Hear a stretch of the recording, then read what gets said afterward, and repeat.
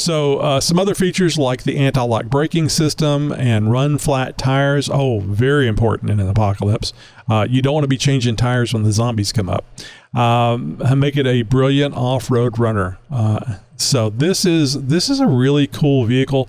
No price here on this, but I would imagine this is well over $100,000, maybe closer to $2 or more. Get where you're going, then keep going. Gear, parts, and accessories built to explore well beyond where off-road goes, off-grid. Get real deals on performance parts and off-road accessories at realtruck.com and bring your truck and Jeep to life. I'm Tony, and welcome to the Jeep Talk Show, where we put the fun in off-road fun. This is the only show where you can hear Jeep owners talk about things like mud, rocks, and giant tires and not get weird looks. So strap in, grab your favorite beverage, and get ready to laugh, learn, and have a damn good time. We guarantee that after listening to us, you'll have that sudden urge to go buy a Jeep and hit the trails. No, I'm not talking about Bill, although he has 2 brand new Jeeps now. Don't say we didn't warn you. On tonight's episode, have I broken the law? Well, almost certainly the answer to that is yes, but if you're not caught, is it still breaking the law? Well, I think it is, technically. Anyway, in story time, new to 4x4. Must have for your Jeep Android Auto wireless adapter. Are you ready? It's time for the Jeep Talk Show with hosts Tony, Josh, Wendy, and Chuck. All right, I'm pretty damned excited. Are you excited? No, I'm not talking about listening to this episode. I'm talking about SEMA. It is SEMA time again. SEMA, I believe, starts, next Tuesday from when we're publishing this episode.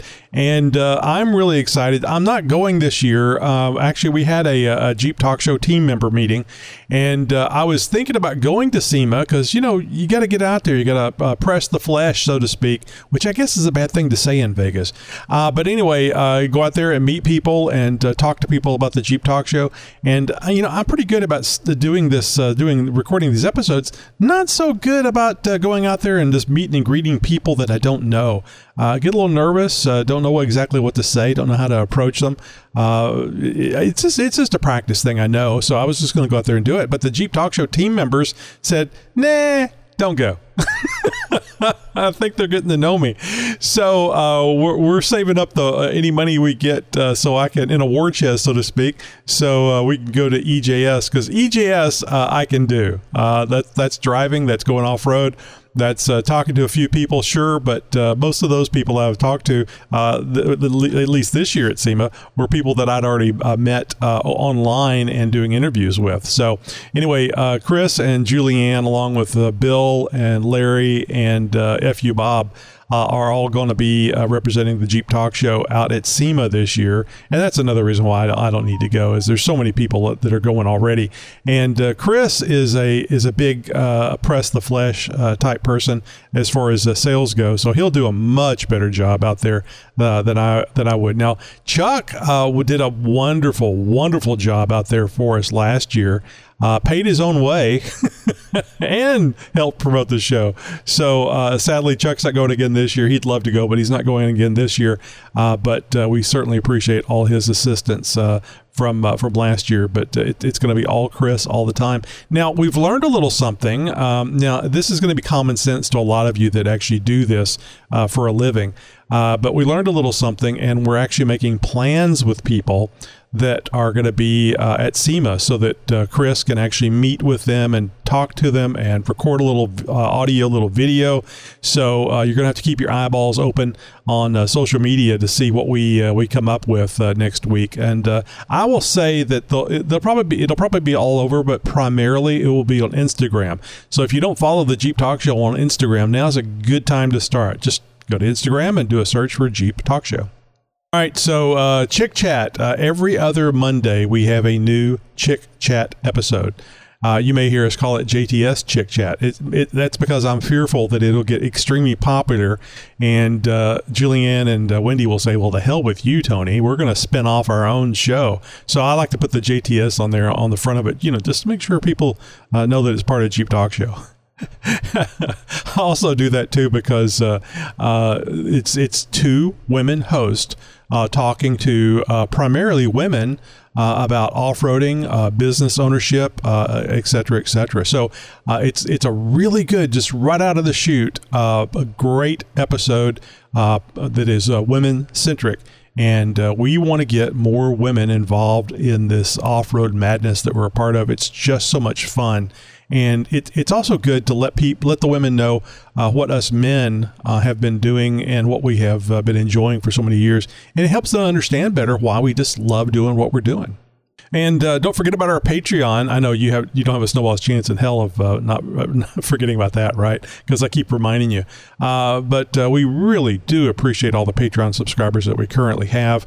I was surprised it was more than just a couple, but we do have a goal of 100 Patreon subscribers. If you've been on the fence and you've been thinking about whether or not you should become a Patreon subscriber, you got to ask yourself, do you want ad-free content? Do you want early access? Oh my God, do you want some really good discount codes?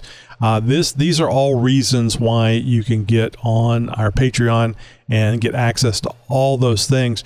And this may not be a big selling point, but Josh and I actually did a podcast called The Tony and Josh Show. And I think we had over 100 episodes of that we did that. It was not Jeep specific. It was just a couple of guys talking about news items and just riffing on various things. So that was an old podcast that we did. We did a number of episodes, and we stopped doing it. I mean, it was tough. We were doing 2 episodes a week. Wow, can you imagine doing 2 episodes a week? The Jeep Talk Show is what would be one of those episodes a week, and the other episode was the Tony and Josh Show. I just can't imagine doing 2 episodes a week. Yeah, I'm being a smartass. So it's possible, and I guess you kind of have to work into it. It's like going to the gym. You have to you build up to it. So that's one of the reasons why we're doing 4 episodes a week now. So, but it's a lot of fun. I mean, I'm hoping you guys are enjoying the 4 episodes a week and every other week with JTS Chick Chat. You get 5. I mean, that's 5 days of the Jeep Talk Show. And it's all different. I mean, we have the 2 flagship episodes, but we have a roundtable episode where we have a lot of listener voices involved in the show, which I just absolutely love. And then on Friday, we have the interview episode, which is it's a lot of fun talking to folks. And I got to say, I absolutely, the scenery out at EJS was amazing, and going off-road was amazing. But getting to meet the folks that I've developed these relationships through doing interviews with was also a lot of fun, and something that I'll be remembering for a long time. And I'm looking forward to meeting more people out at EJS 2024. But anyway, our Patreon, you should consider becoming a Patreon subscriber. All it costs you is $5 to get started, and you get all these perks, including a Jeep Talk Show sticker or more, depending on the level that you subscribe at. So I was mentioning interviews. The interviews, we got some really nice interviews coming up, and I know that you guys are aware. Well, maybe you're not aware. Maybe you're a new listener. But we have had Tony Pellegrino of GenRight on the show a couple of times before, and we're going to have him back on. We've already recorded that interview. It was really fun. We did a lot more discussion about what Tony sells from GenRight, his products, how it came up.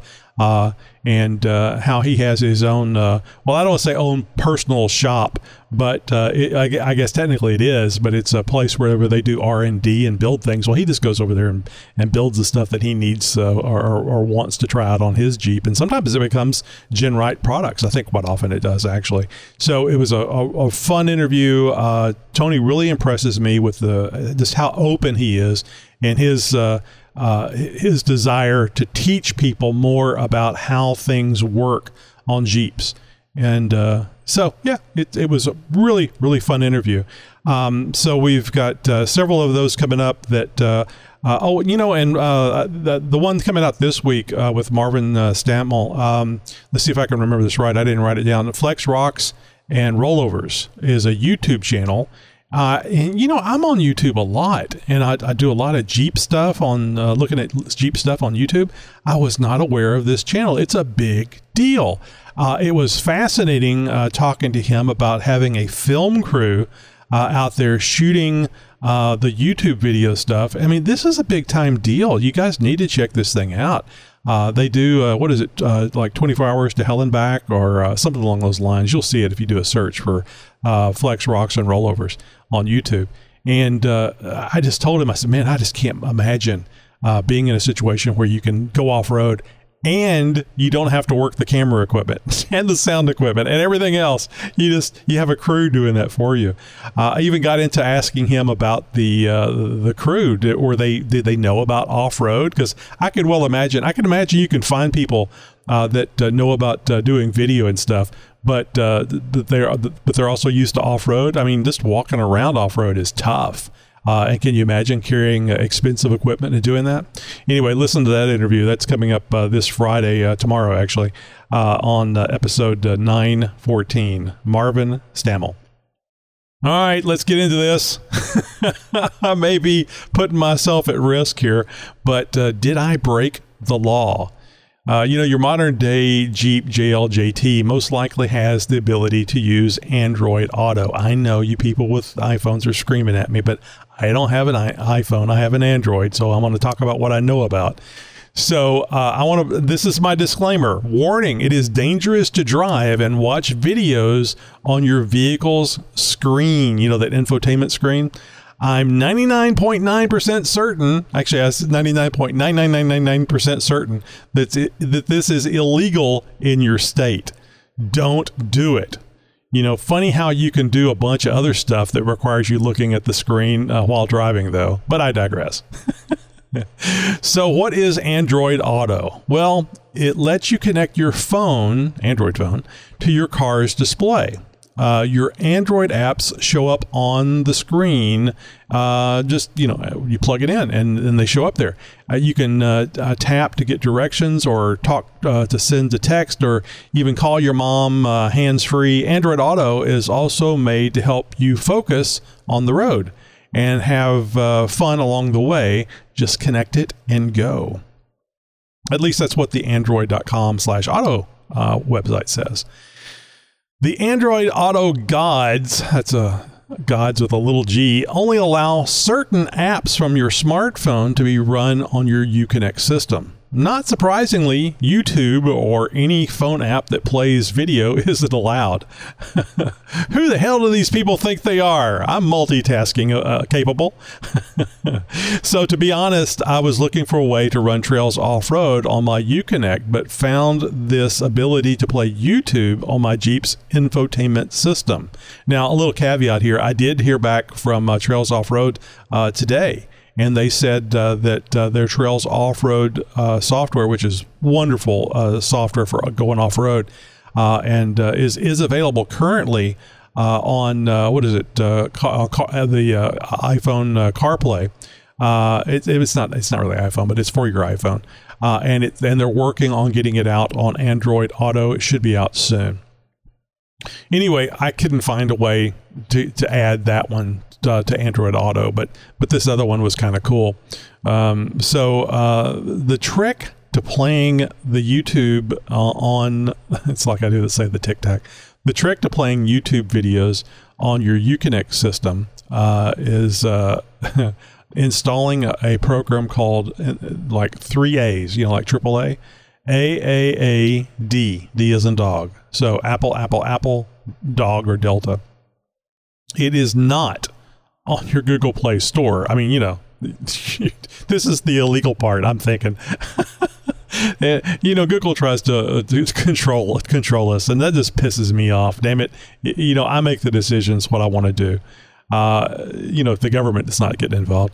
So you need to go to GitHub, and that's Git with an I, GitHub website with your phone. So you just go to the website with your phone. Some of you people don't have computers other than your phone, so this makes it really simple. You just use your phone to go there. Anyway, you go there and you will download and install it from the website. I'm not going to describe all the steps. That's what YouTube installation videos are for. And the cool thing is, once you've got this thing running, you can watch the install videos from your Jeep. The only gotcha I had was making sure permissions were set so that I could actually do the install. Now, once you have the AAAD installed, you will be allowed to download one of several apps that do the actual part of running YouTube on your Uconnect screen. You'll see this when you first run the AAAD program. Frankly, I don't know what that program does other than just gives you these other apps that you can install. Maybe it does more. I don't know, but I get the feeling that these other apps you install actually do the part that you want. But you have to have the AAAD to install them. So maybe it's just an app that allows you to get to these other apps. Anyway, one of the apps that were listed, and from watching the YouTube installation video, I went with this one. It's called CarStream. So I selected that. Plugging in the USB cable from the media jack in the center console of my Gladiator to my Android smartphone enables Android Play. And after selecting it, I can click on the app CarStream. So once I installed CarStream, it just magically appears on my Uconnect screen once I plug in my Android into my Gladiator. So if you don't know where that media thing is, it's just it's right there on the center console over to the right hand side. On mine there's a flap that says media. You raise up the flap, and then you've got a USB-C and a USB-A jack right there under that cover. So anyway, now whenever I run CarStream, I can watch YouTube videos from a web browser type of interface. So this isn't, I won't say this is like super fancy or anything, because it is just like a browser. But you can make the video, and it's not bad. I mean, you can kind of center it on there, and once it's there, it's there. You don't have to mess around with it. It's not just like a browser, but it is like a browser interface. So you can make the video full screen, and you have it doesn't take up the entire screen. There's still some information from your Uconnect on there, but it's large and it's easy to see. Plus, you have the audio with it. I think I found an old SNL video that I was playing around with, just playing with it and see how it worked. So you can make the video full screen. It's really nice and very easy to watch as you're parked, not moving. Danger, Will Robinson. Don't watch videos while you're driving. Although I still like the idea that should be my choice, not the government's. So I think this would be great. The ability to watch the YouTube videos, I think this would be great while you're stationary and have time to kill, to be entertained. Nothing keeps you from watching while driving except your good sense. I'm waiting to hear that somebody with a manual transmission, shifting gears, eating the hamburger, and steering with their knee and watching Netflix having an accident. There's a lot of things you can do while driving that's distractive driving. You know, it's funny when somebody does have this happen. You know, the cops will check to see if you were texting and find absolutely nothing. Oh, well, he wasn't texting. I don't know why he had the accident. Nothing to see here. Move along. If they only knew, it was so much worse. You know you've done this, especially you guys with standard transmissions. You just have to time the bites on the burger. You know, you shift and get your knee up there. And kids, don't try this at home. Don't do this. We need every Jeep Talk Show listener we can get. So what do you think? Is this something you would use? And what will it mean? This is the thing that kills me. What will it mean if your kids of driving age see you doing this and decide to install this software on their phone or your spouse? So do you want to let the genie out of the bottle? I mean, you know, if they see you doing it, it's kind of like, wow, I want to, when I drive dad's Jeep or mom's Jeep, I want to watch videos too. And, you know, you can kind of control it because it's on your phone. Well, they're not dumb. They'll install that stuff on their phone. And it doesn't matter if you tell them not to do it. They're still going to do it. You'll have to do a before they leave, let me see your phone and see if you can find the app. And then if they sit out there in the driveway for 10 minutes, you know they're reinstalling the app. Are you tired of all that noise from those other shows? I think you have to keep that rig at the moment. Now you can relax to the pleasing tones of the Jeep Talk Show every week. Unless you got Dana 60s and 40s. Get the highest audio quality possible with each download. Now, you can use some Dana with them Super Swampers. And if you're tired of all that other stuff, and the thing with the big old tires and the lighter. Then subscribe to the highest quality podcast on the web. The Jeep Talk Show. Available on iTunes, YouTube, Stitcher Radio, and more. You need to give me a beer. oh wow, we got to remove the Stitcher radio out of that thing. The Stitcher is no longer doing anything. They went out of business. But anyway, it used to be there. So what are the best doomsday vehicles? Well, I read about the top 5 rides for escaping the apocalypse. I don't know that this would actually escape the apocalypse. I guess if it was a local apocalypse, that you might be able to escape it. Anyway, so we're going to start from the number 5 and go to the number 1 and see if any of these make sense to you or ones that you have selected. Number 5, Chevrolet Silverado or Express. Now, I haven't been following the Chevrolet trucks. I owned a couple of Chevrolet trucks way back when. And loved them, even though they were crap compared to the Jeep. I don't know what an Express is. It sounds like a delivery service. So Chevy makes a solid truck, there's no doubt about it, and this one was built specifically for unseen emergencies. Although we can't say that the zombie outbreak was unforeseen, we can certainly classify it as an emergency. The fully capable 4x4 features a 5.3-liter Ecotec V8 engine. V8 should never have the word eco on them. I just got to tell you that up front. And it has plenty of power, 355 horsepower, along with lower body armor, raised suspension, solar power pack. Oh, that's going to be nearly useless. Generator, military first aid kit, gas mask, a crate of food with top ramen and Twinkies. Oh, so it's covering the entire food pyramid with those two things. And everything a growing apocalypse survivor needs. So I think that the biggest problem with Chevrolet truck is its size. I think that in an apocalypse, there is, depending on what it is, I think that a nimble, smaller vehicle, but is also very off-road capable is necessary. I mean, sure, there's going to be highways and roads and stuff that you can still be on in an apocalypse, but you got to figure there's going to be at some point where you have to go off-road and get around the debris or piles of bodies, etc. And you certainly don't want to have to come to a stop and be ambushed. You want to be able to go around that ambush. And so I mean, this is a fully capable 4x4. But like I said, I've owned a couple of Chevy trucks, and the last one I owned was a four-wheel drive. 1983 short wheelbase Chevy Silverado 4x4, and I learned very quickly that the Jeep, the 98 Jeep that I got, was a lot more capable than that massive vehicle. Don't get me wrong, love the full-size trucks, would like to have another one, but I call them land yachts or mud cruisers more so than off-road vehicles. All right, number 4, Mercedes-Benz Unimog. I don't know about you guys. I just like the name. Mercedes. No, I'm kidding. Unimog.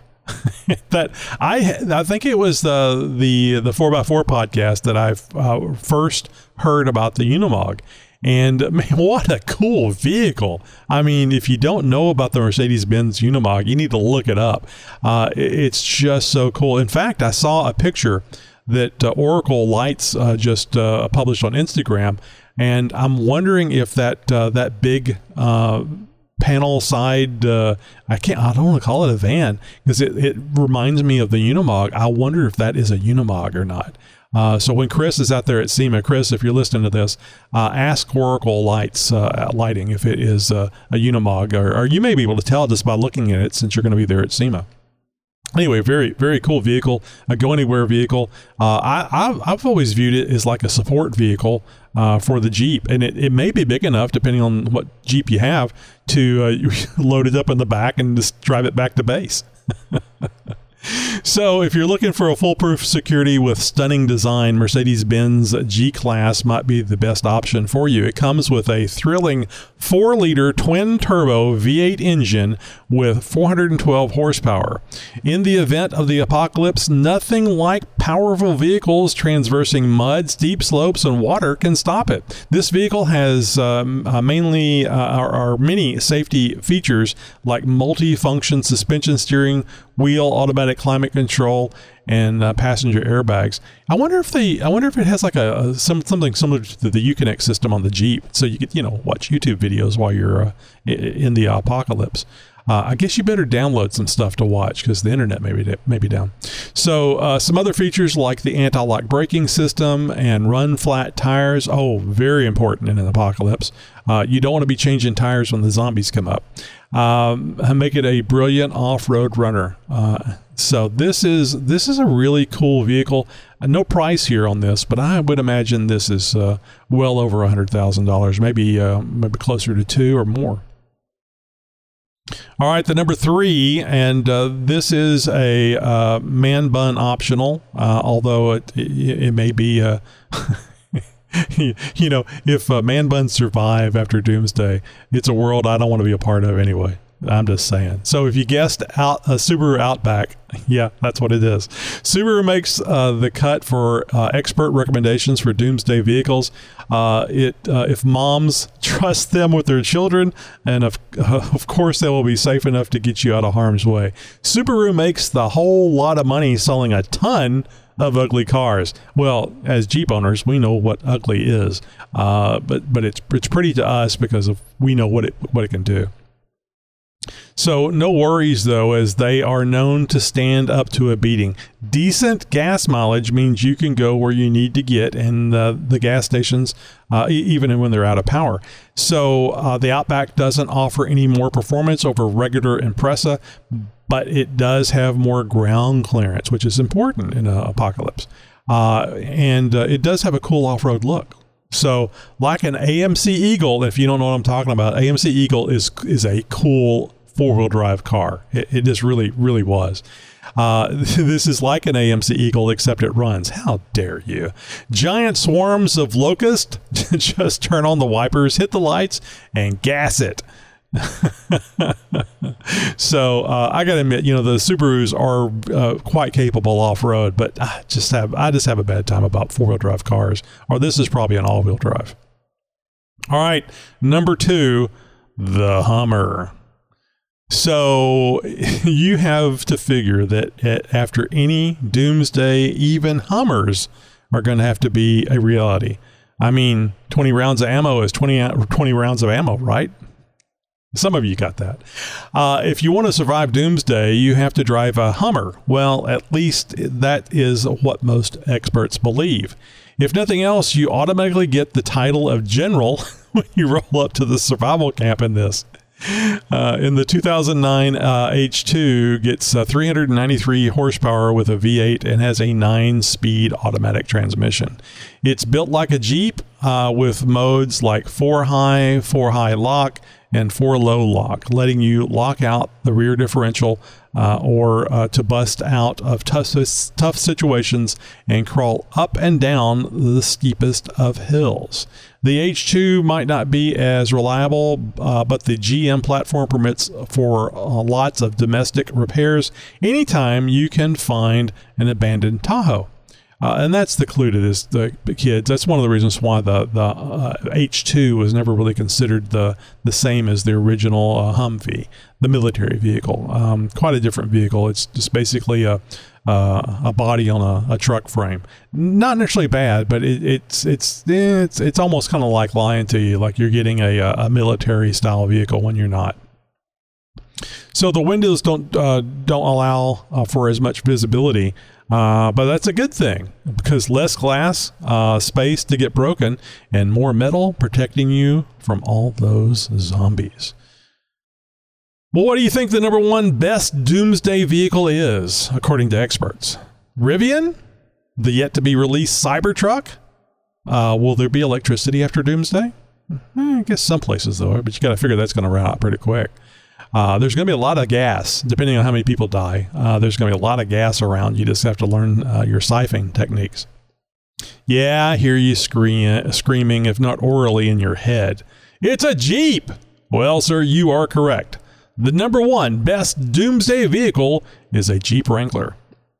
The experts didn't say what model of Wrangler is best, but I think we all know it's the TJ, right? Boo! I know. Actually, they probably think the JLU.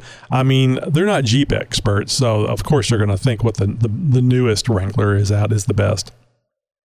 You know, it's not about being paranoid, it's about being prepared. During the apocalypse, it becomes crucial that most of the time you go off track for your safety.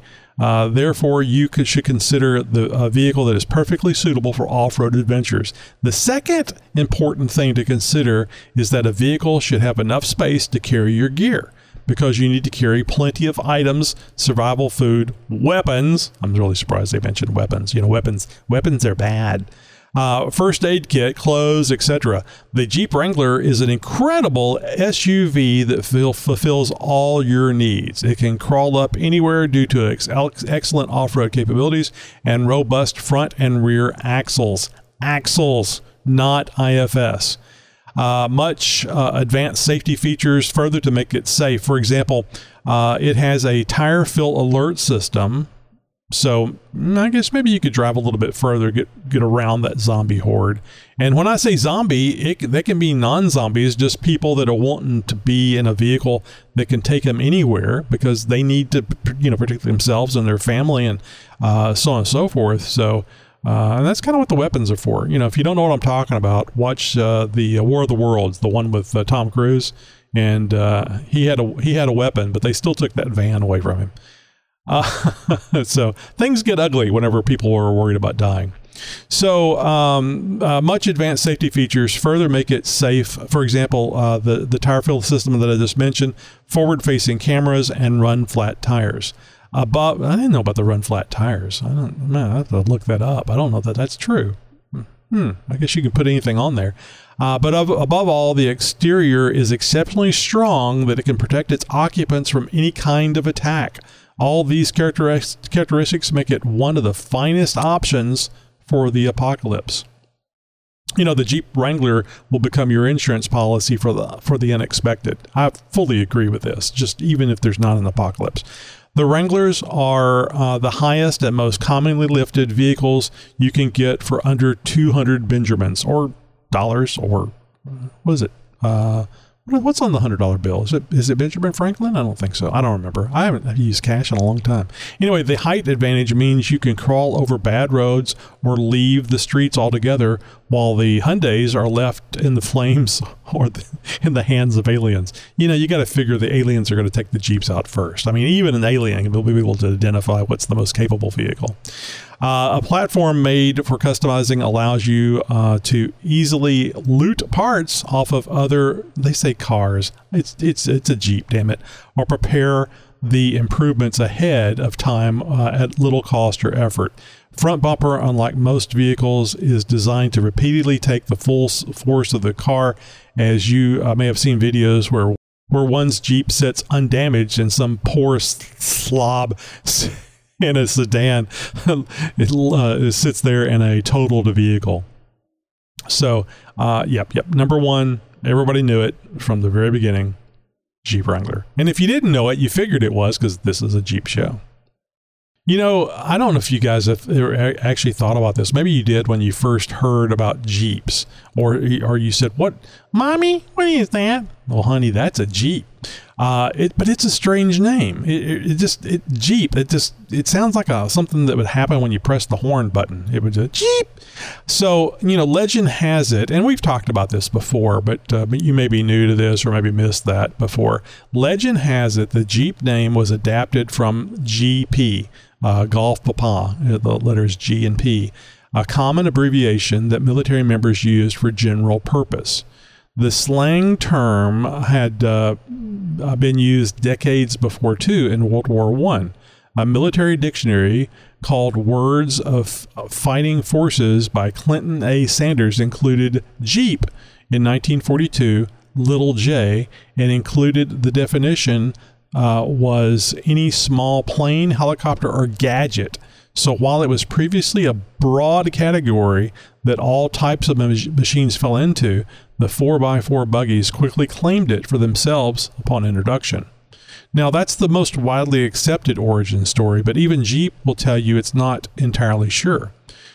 There was a character in the Popeye cartoon called Eugene the Jeep, and it could have been lifted from there. It seems a little less likely, but it's worth considering at the very least. I don't know if you guys remember, but Eugene could kind of like pop into and out of existence. He had like interdimensional capabilities or teleporter transporter technologies.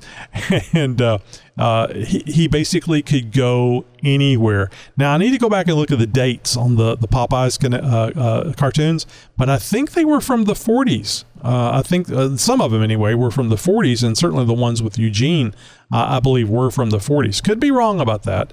So I still think it's a possibility that Eugene the Jeep, and that's what they referred to him as in the cartoons, could possibly be there. Now, if you should look this up or just go to our show notes for episode 913 and look at the picture of Eugene. And if you see this cartoon character on a Jeep, you will go, oh, that's from Popeye, and that character's name was Eugene the Jeep. Willis picked up on the name's popularity and was awarded the Jeep trademark June 13th, 1950, after a 7-year legal fight. Everyone was referring to the Willis MB by that name already, but that's also what they called Bantam and Ford's machines. Gaining the exclusive right to the moniker was key for marketing purposes, and all these years later, Jeep gives a nod to Willis with Wrangler and Gladiator trims donning the name. Like most icons, it doesn't matter where the name came from. Jeep is a name that means so many things to so many people. And really, that's what's important. Hey, if you want to get more out of your weekend, you've got to get more out of your truck. Storage for your tools, cover from the elements, and protection that stands up under pressure. Whether it's a little DIY or your next big project, we say bring it. To the backyard, to the barnyard, to everything you can throw at it. And everything that stands in its way, because it's not about getting the job done, it's about getting the job done right. Real Truck, bring your truck to life. All right, people, let's bring this meeting to order. We've got a new member with us. Go ahead and introduce yourself. Hi, everybody. I'm Sid, and I've been sober for 42 days. Hi, Sid. Do you guys know about the Jeep Talk Show? Come on. Get down, Sid. Go have a drink. The Jeep Talk Show. We don't specialize in that kind of recovery. So I think everybody at some point is new to 4x4. Now, you may have been one of the lucky few that had a parent or parents that were, avid four-wheel drive people. I mean, it doesn't necessarily mean you have to go off-road. They may have always just had a four-wheel drive. And I think that if you were from the north or the east of the United States, you might have been more likely to be involved in four-wheel drive simply because they're a little safer in those very wintry environments. So, like most people, I started driving when I was 16, and I had a car, thanks to my parents, a 1973 Pontiac Ventura. It's like a Nova. I mean, it's exactly the same thing. If you guys are aware of the GM thing where Chevy comes out with a vehicle and then Pontiac would come out with one with a little bit of a different flair to it, maybe a different front end, a different rear end.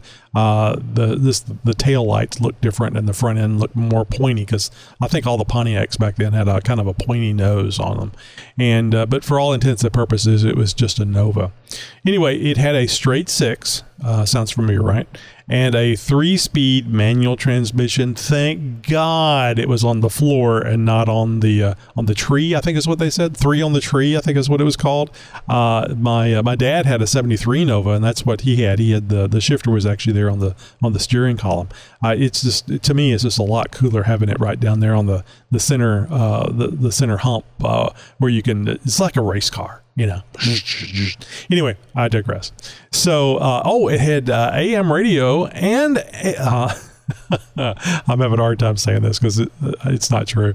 AM radio and AC. Yeah, the AC was controlled by rolling down the windows or breaking open that little triangle side vent. What's that thing called? I think that a lot of smokers had those things where they could, if it was raining or cold, you could crack open that little triangular looking part of the window and then let the air out. So, whenever it's summertime and a fat boy in Southeast Texas driving a vehicle without air conditioning, you want anything you can do to get the airflow coming towards you.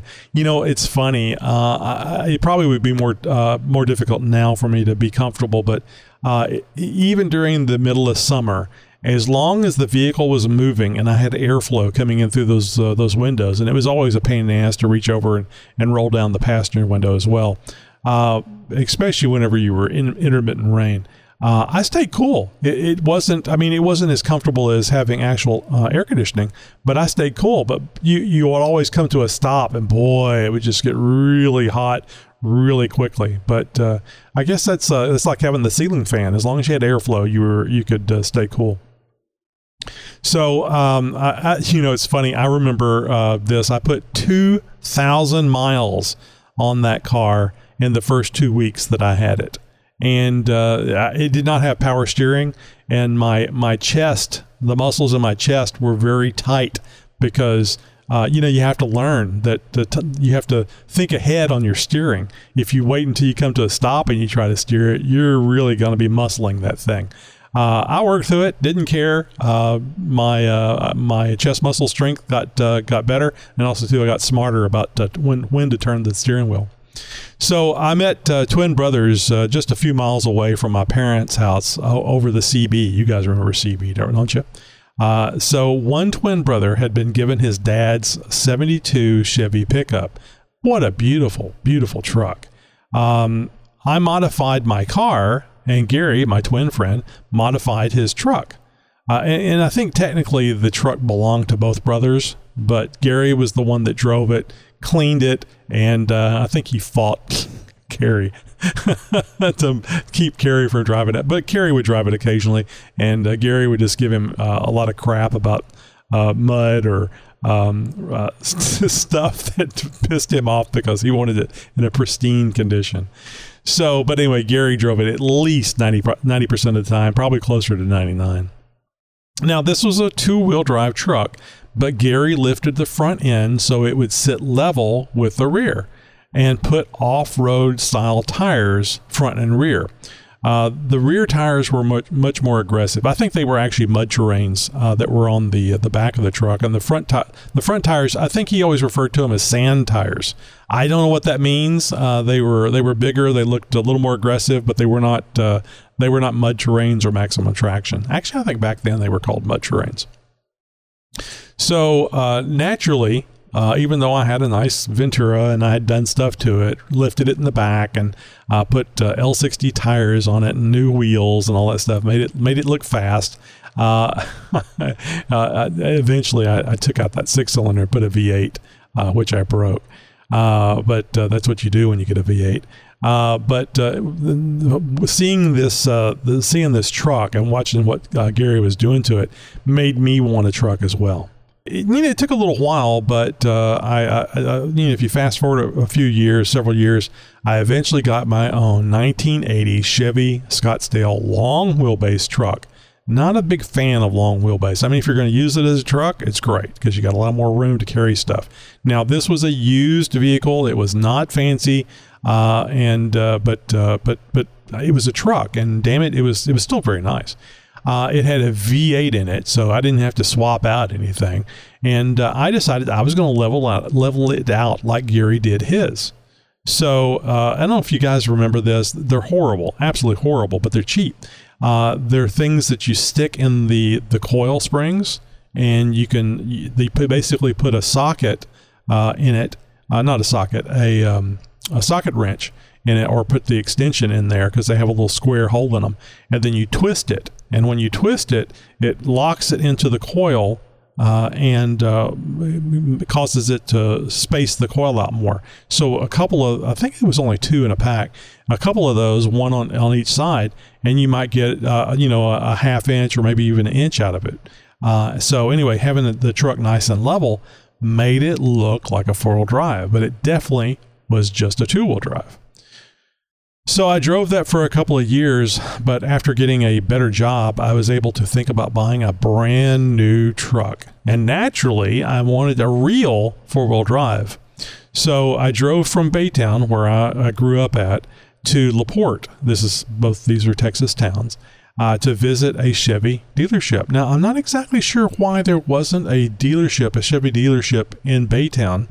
And I don't remember exactly why I drove over to LaPorte to check out the vehicles. But I went over there, and I guess I was probably 21. No, I must have been like 23 because it was an 83 truck. Anyway, I went over there and I was looking around, and I found a midnight blue Chevy Silverado, short wheelbase, fleet side.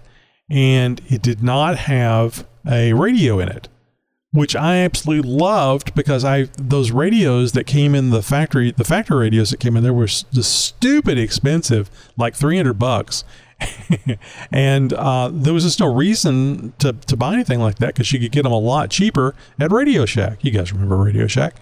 So I literally found a brand new Chevy pickup without a radio, or like I like to call it, a good time radio in it. And it was absolutely perfect for me. 4-wheel drive, I didn't know a lot about it. Didn't know a lot about 4-wheel drives. But that was back whenever that was the 4-wheel drive that you got. I mean, there were Jeeps, but everybody was driving around in Broncos, the O.J. Simpson style Bronco, and various trucks, 4-wheel drive trucks. And that was a big thing in Baytown. You saw a lot of modified vehicles out there. Anyway, so I remember that I paid, and I could be wrong about this, but I remember it was about $10,000, and I think it was $10,500. So I got this brand new Chevy Silverado 4-wheel drive, no radio, and wow, just really, really cool. I was so proud of that truck. Now, there was a lot of things that I did to that truck. Well, I take that back. If you compare it to all the stuff I've done to the Jeeps, it's like nothing. But for the time, it was a lot of stuff. But more about this first 4x4 adventure on our next episode of the Jeep Talk Show flagship episode. Hey, what was your first 4-wheel drive? Did you start off with a Jeep? Just go to jeeptalkshow.com/contact and voicemail, email, let us know. Hey, we're excited to announce in our next interview episode tomorrow, we'll be featuring a special guest interview with Marvin Stammel of YouTube fame Flex, Rocks, and Rollovers. From the mind of Nikki G. Hey, this is Nikki G. And hopefully Wendy's not around. Wendy as in the lovely co-host, not my lovely wife. My lovely wife could be the co-host, and co-host could be my lovely wife. I'm not picky about who can't decide where to go for dinner. Yeah, now that she's not around, we can tell blonde jokes. Why was the blonde's belly button sore? Yeah, her boyfriend was blonde too. Well, that's not why I'm calling. I'm calling to tell you that I swallowed some food coloring. My doctor says I'm going to be okay, but I feel like I died on the inside a little. Yeah, someday they will be 18% funnier. Maybe if you add them all up, it'll be 18% funnier. A collective 18%, so to say. All right, boys and girls, I'll chat to you later. You have a good one. Bye. Well, that was a real gut punch. And the problem with a gut punch is finding the right size cup to get the punch in the cup. All right, must-have stuff for your Jeep. Now, we were talking about doing illegal stuff like watching YouTube videos while on your Uconnect system. Well, the thing that I really don't like about it, especially in this day and age, is it requires a cable. You got to plug in a USB cable into your phone and into the media port on your Uconnect system in your JL or JT. And it may work. It may do the same thing in a JK. I don't know. You'll have to let me know. What if you could do it wireless, though? Like 21st century stuff, wireless. So here is something. It is a HES Android Auto wireless adapter. It does Android Auto Wireless dongle, so it's something you plug in to your media jack, and then your phone wirelessly talks to it. It will convert the OEM wired Android Auto and wireless 5 gigahertz Wi-Fi, Bluetooth, Instant Connect, plug and play, $42.99, which I think is a little high.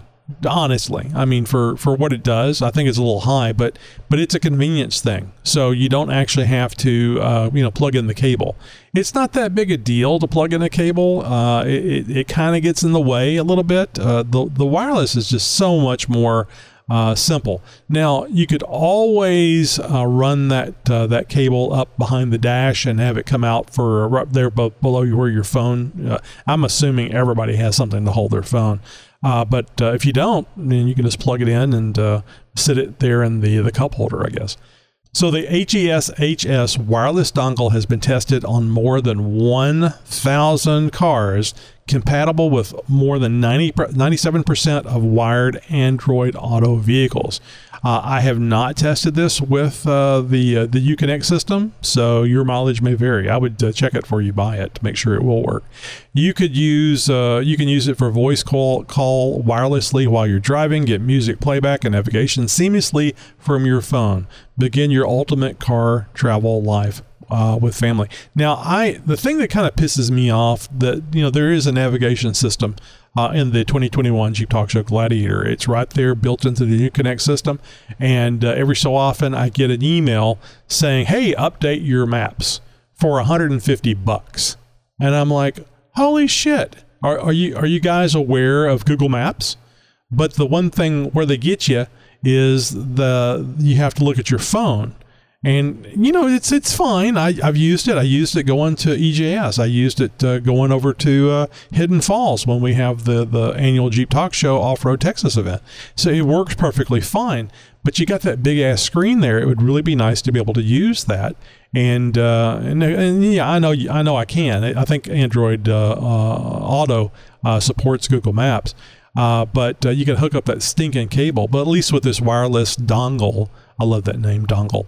With this wireless dongle, you don't even have to do that. I would just prefer that they and I guess you could still do this, just buy a different cable, allow you to put that little box that does all the wireless stuff someplace else, hidden away, but still works type thing. So anyway, you can check out the link to this item on Amazon.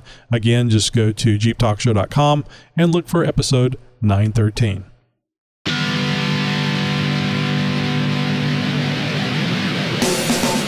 It's always a little sad when we hit the end of the trail, but there's always another trail ride just down the road. And, of course, another episode. Jeep Talk Show has 4 episodes a week, Tuesday through Friday, and every other week, 5 with an additional episode of JTS Chick Chat on Monday. Subscribe and never miss an episode. You need to subscribe. Whatever YouTube app, whatever app you use for podcast. There's going to be a box in there that you can check and say subscribe, like download the most recent 3 episodes. That way it doesn't matter if you have internet service or not, you'll have the Jeep Talk Show to take along with you and have some entertainment while you're out of range of the internet. Hey, speaking of subscribing, consider keeping the Jeep Talk Show on the air by subscribing to the show via Patreon. The place to go for all the information on how to subscribe and how to contact us is at jeeptalkshow.com/contact. Thanks, and have a great night, or morning, or middle of the day, whatever time it is. Broadcasting since 2010.